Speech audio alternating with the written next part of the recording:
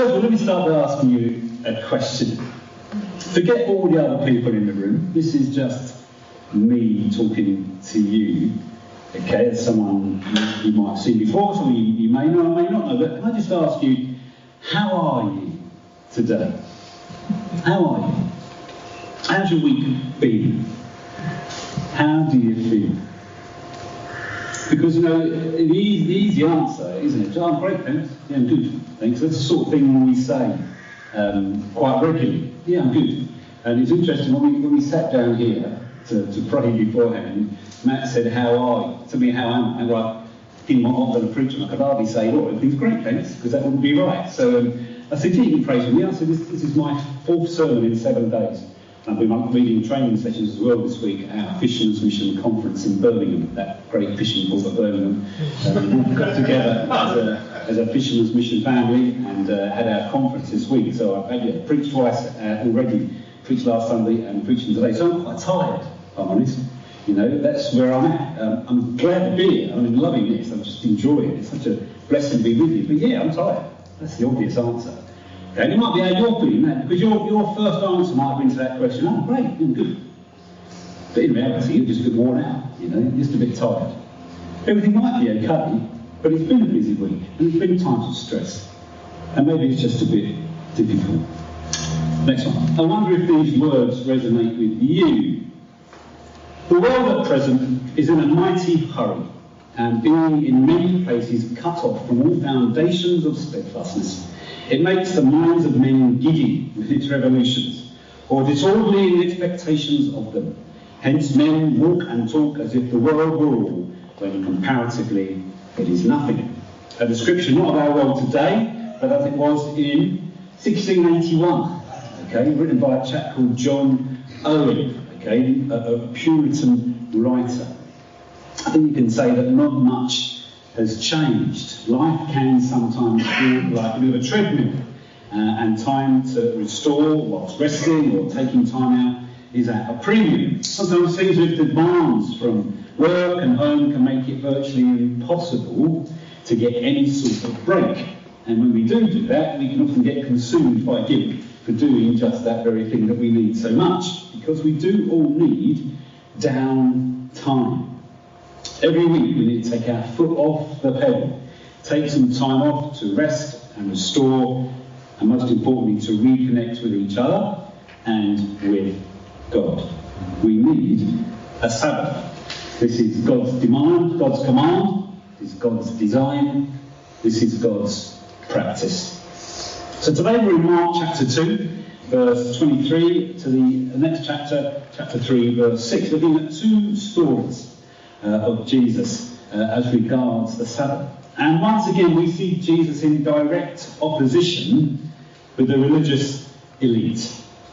So this morning we're going to look at 3 particular aspects. We're going to see first of all Sabbath controversy, Sabbath controversy, Sabbath reality, and then Sabbath opportunity.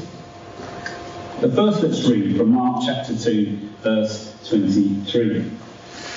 One Sabbath, Jesus was going through the cornfields, and as his disciples walked along, they began to pick some ears of corn. The Pharisees said to him, "Look, why are they doing what is unlawful on the Sabbath?" He answered, "Have you ever read what David did when he and his companions were hungry and in need? In the days of Abiathar, the high priest, he entered the house of God and ate the consecrated bread, which is lawful only for priests to eat, and he also gave some to his companions." Then he said to them, "The Sabbath was made for man, not man for the Sabbath. So the Son of Man is Lord, even of the Sabbath." Another time, Jesus went into the synagogue, and a man with a shriveled hand was there. Some of them were looking for a reason to accuse Jesus. So he watched him closely to see if he would heal him on the Sabbath. Jesus said to the man with the shriveled hand, "Stand up in front of everyone." Then Jesus asked them, "Which is lawful on the Sabbath, to do good or to do evil, to save life or to kill?" But they remained silent. He looked around at them in anger and, deeply distressed at their stubborn hearts, said to the man, "Stretch out your hand." He stretched it out, and his hand was completely restored. Then the Pharisees went out and began to plot with the Herodians how they might kill Jesus. And the next one. So let's start with Sabbath controversy. Sabbath controversy. But before we get to those Sabbath cornfields, let me take you to San Pietro, next one, near Vicenza, a small Italian village. It's towards the end of World War II, in April 1945. And soon to be 13-year-old Mary Mion is about to celebrate her birthday. A cake is baked and left to cool by an open kitchen window. As that happens, American troops come through the village to confront German forces. Shots are fired and a battle ensues. Mary and her family take refuge in the attic. Returning downstairs the next morning, Mary's birthday cake has gone, presumably eaten by hungry advancing American troops, the spoils of war. Mary missed out on her special birthday cake. If you go to the next one. A few weeks ago, Mary Mion turned 90, and at a special ceremony in Vicenza, the American troops currently stationed in Italy presented her with a replacement cake as a way of saying sorry to Mion and thanking the villagers for feeding them bread and wine during those war-torn days. Lovely story, isn't it? Next one. And you know, singing a cake to feed hungry liberators is one thing. Picking ears of corn to snack on is another. But it seems as no less a crime by the Pharisees, who are seemingly following every move Jesus makes, waiting for him to make a mistake. Now we need to see that the unlawful bit here is not the taking of the grain. Jewish law allowed for the traveller to pick the odd bit of corn to feed on. It wasn't reaping or harvesting, so could not be construed as work. However, by the way, even though this was allowed, it doesn't therefore mean it was ever okay to snack on the odd pick and mix in Woolies or pinch a grape in Waitrose just to test it. Right? Those things are not right, and you shouldn't be doing them, okay? Next one. For the Pharisees, it was the fact that they snacked on the Sabbath. And Jesus replies by citing a story from the Old Testament, where King David ate consecrated bread because he and his followers were hungry. And it's a brilliant reply because Jesus knows that the Pharisees would never question King David. And Jesus is saying here, look, if it's good enough for King David, it's good enough for me. After all, I'm the Messiah. I'm the King of Kings. Next one. And this enraged the Pharisees. And it's worth noting that at the end of chapter 3, verse 6, we are just 79 verses into Mark's Gospel, and already they are plotting to kill Jesus. And to understand why, we have to recognise that Jesus is a controversial figure. He shook things up when these events happened, and if we are correctly taking his message of hope, of forgiveness, of new life, and a different way of living with different priorities into our world today, then we will also shake things up considerably. But after citing King David, Jesus has more to say. Next one. He says, the Sabbath was made for man, not man for the Sabbath. And this is the nub, the heart, if you like, of this Sabbath controversy, both then and maybe even today. Next one. I'm much indebted to John Mark Comer's wonderful book, The Ruthless Elimination of Hurry. I think you worked through this, didn't you, last year? I can't recommend this book highly enough. I was due to come speak on a passage on this when my mum passed away last year, so I couldn't come. But I just love this book, and I would recommend it again if you missed out last time. You know, it's very profound, it's easy to read, deeply challenging, and soaked in scripture. Okay, and in his book, the next one, John Mark Comer suggests that the second part of Jesus' statement here, not man for the Sabbath, was made for the Jewish audience of the time. They had lost the true meaning of Sabbath by chaining hundreds of impractical and joy-draining rules and laws and regulations to that simple commandment to remember the Sabbath, to keep it holy. Next one. But then we can see that the first part, the Sabbath was made for man, is what we need to hear today. Because so often we get this wrong. Rather than having hundreds of ritualistic rules protecting Sabbath, we don't usually have any at all. Remember, Sabbath is a time to rest, to to restore, to connect with God and with each other. It's God's command, it's God's design, it's God's practice. So we need to get it right. It's not just a day off to do nothing and be idle. It's equally not just a day off and do nothing and be miserable. Maybe we need to look further into this and look no further away to the creation narrative in Genesis for our Sabbath blueprint. But we read these words: God looked over everything he had made, and it was so good, so very good. It was evening, it was morning, day 6. Heaven and earth were finished, down to the last detail. By the 7th day, God had finished his work. On the 7th day, he rested from all his work. God blessed the 7th day. He made it a holy day, because on that day he rested from his work, all the creating God had done.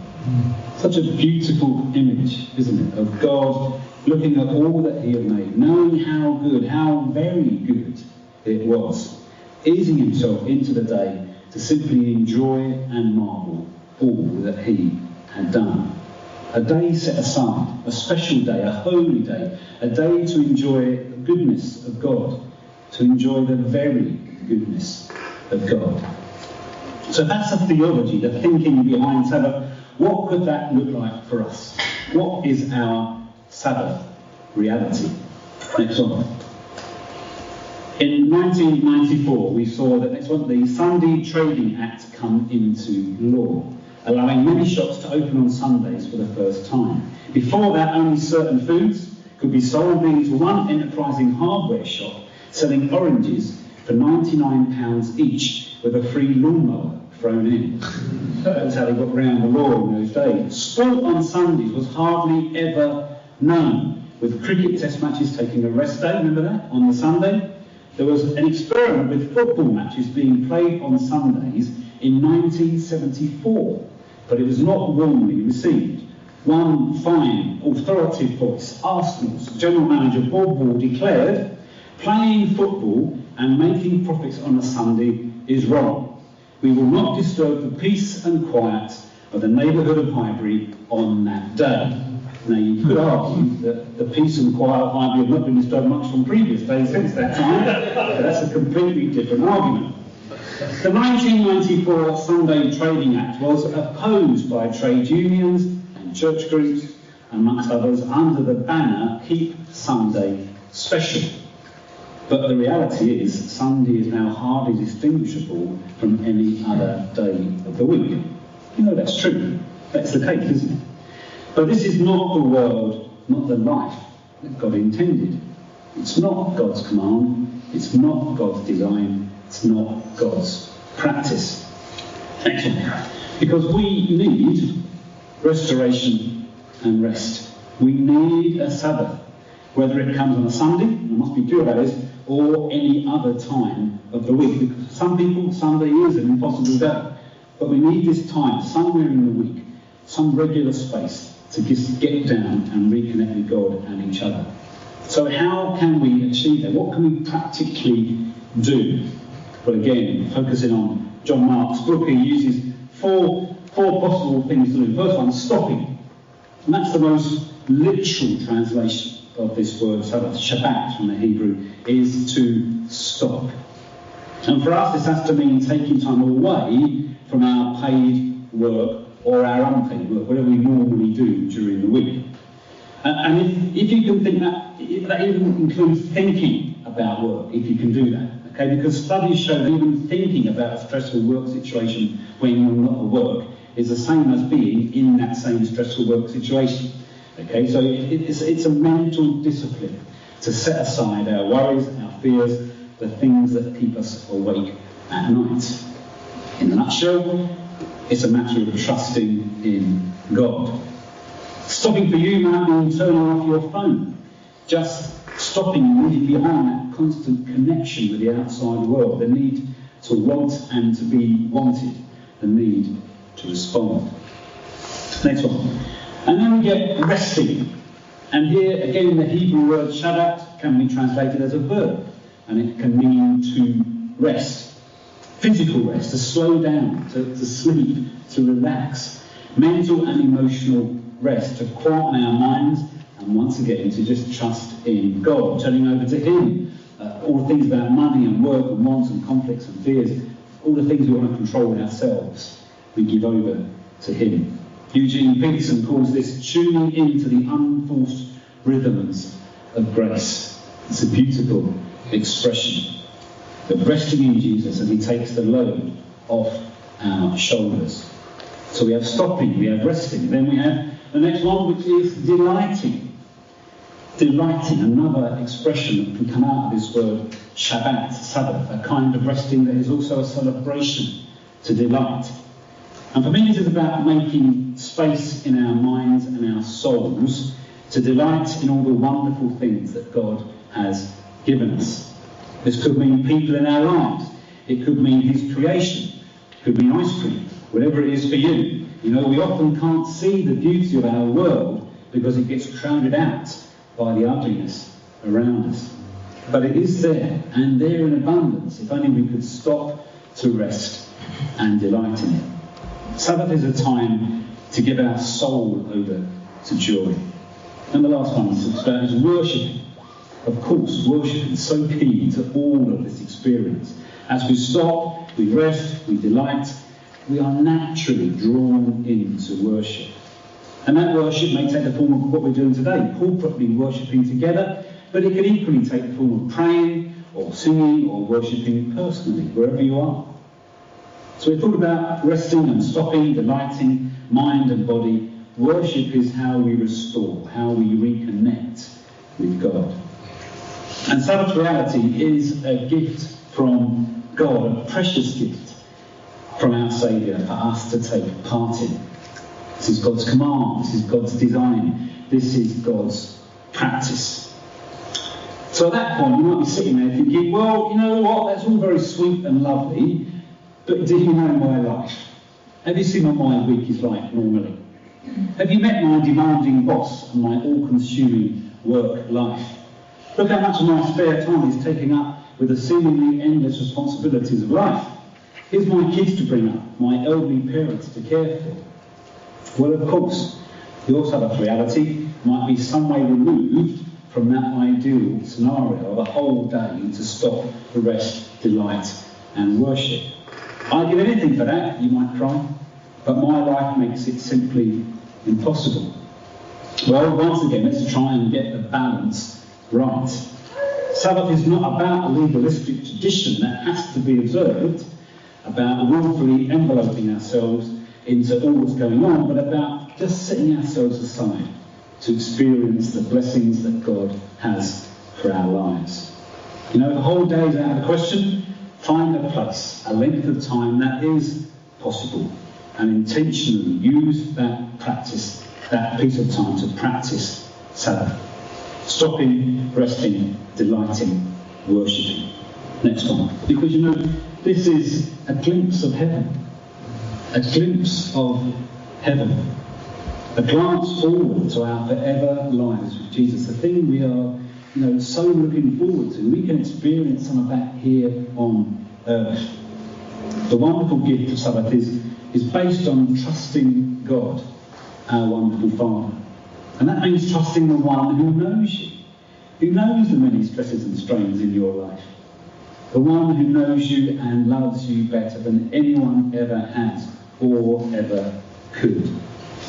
So can we embrace the gift of Sabbath? Can we find that rest and restoration that we so desperately need?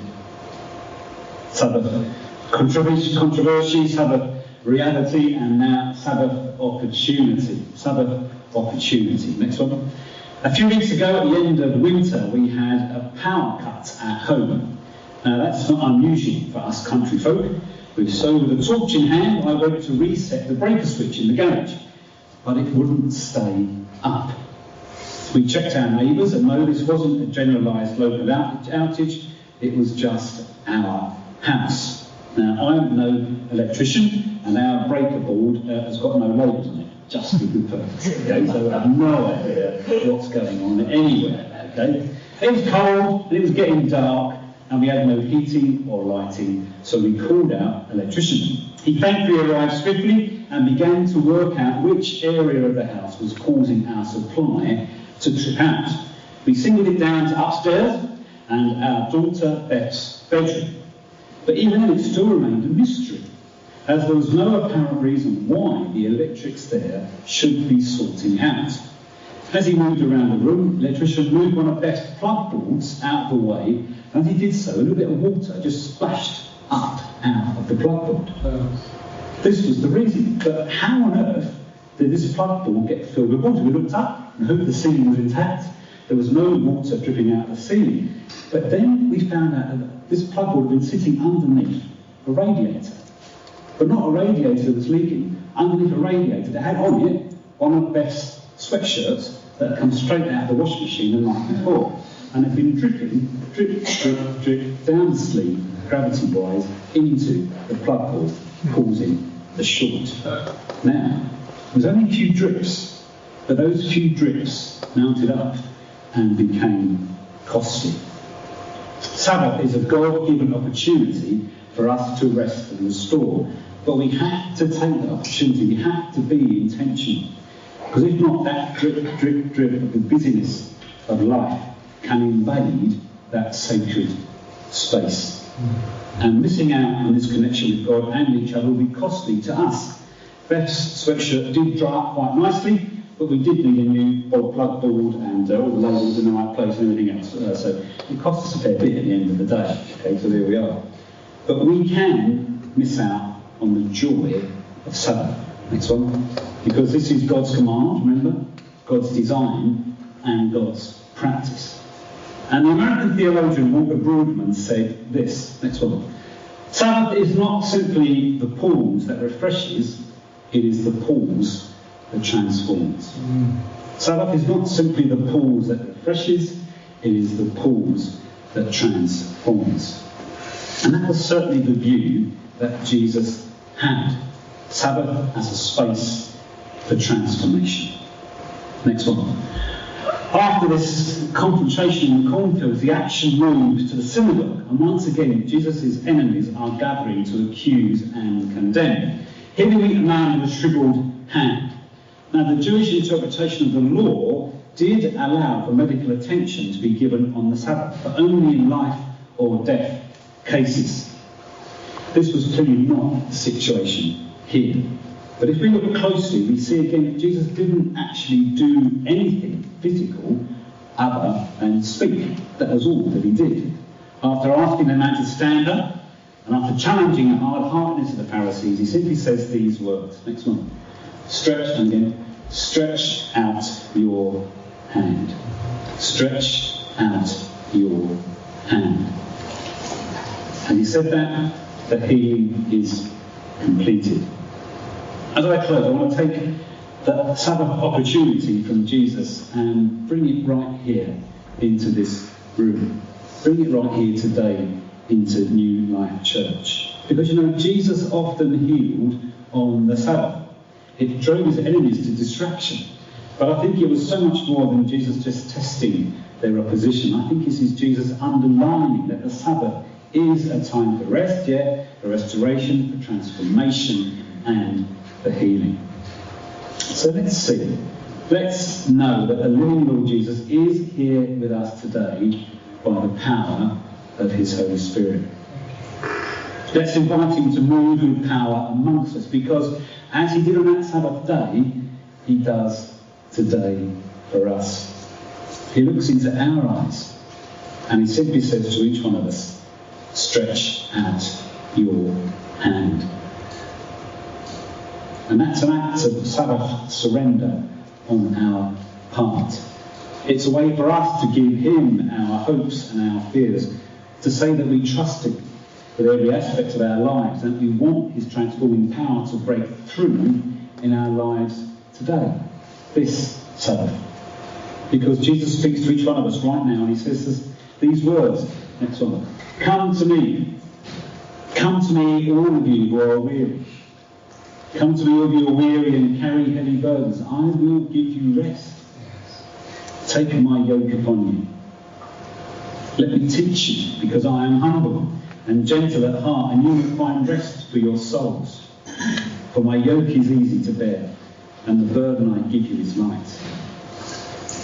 And a different version of that. Are you tired? Are you worn out? Are you burned out on religion?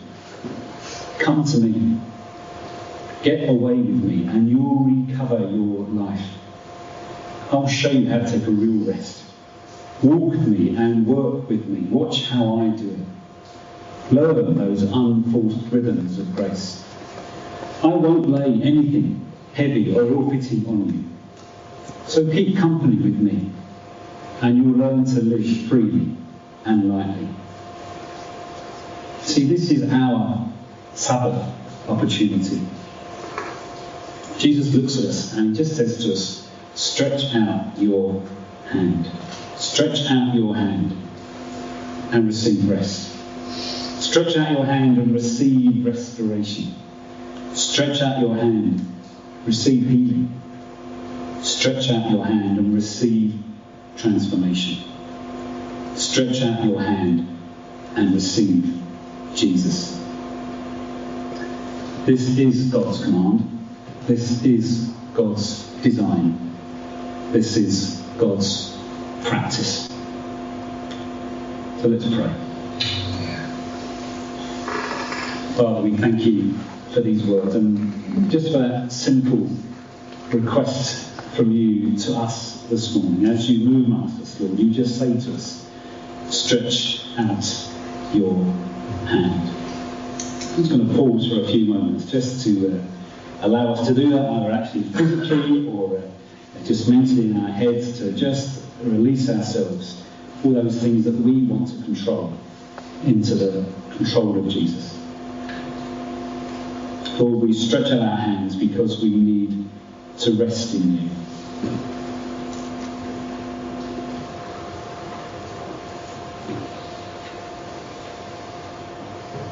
Lord, we stretch out our hands because we need to reconnect with you.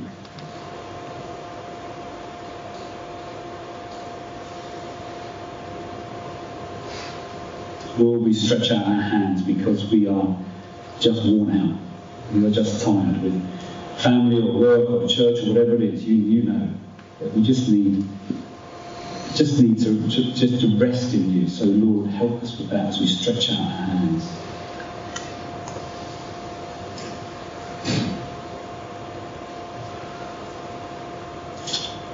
Jesus, we stretch out our hands to receive healing. And we ask that you would heal today.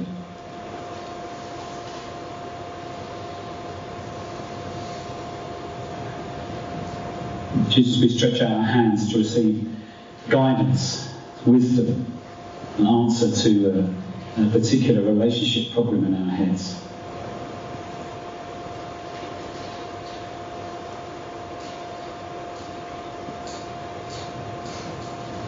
Jesus, we stretch out our hands for forgiveness because we know we've let you down. We know we're far from you and we need your forgiveness this morning.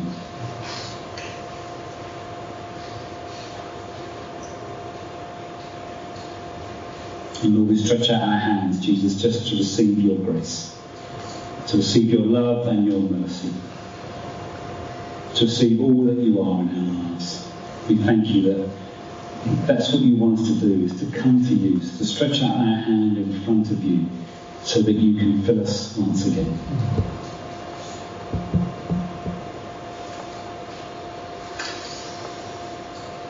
Jesus, we stretch out our hand because that is what you are asking us to do. And we do that, Lord, because we love you. We do that because we want to surrender ourselves to you. We do that because we want more of your love, more of your power, more of your grace in our lives. So as individuals and as a church, we stretch out our hands to you this morning. So fill us, we pray. In your name, Lord.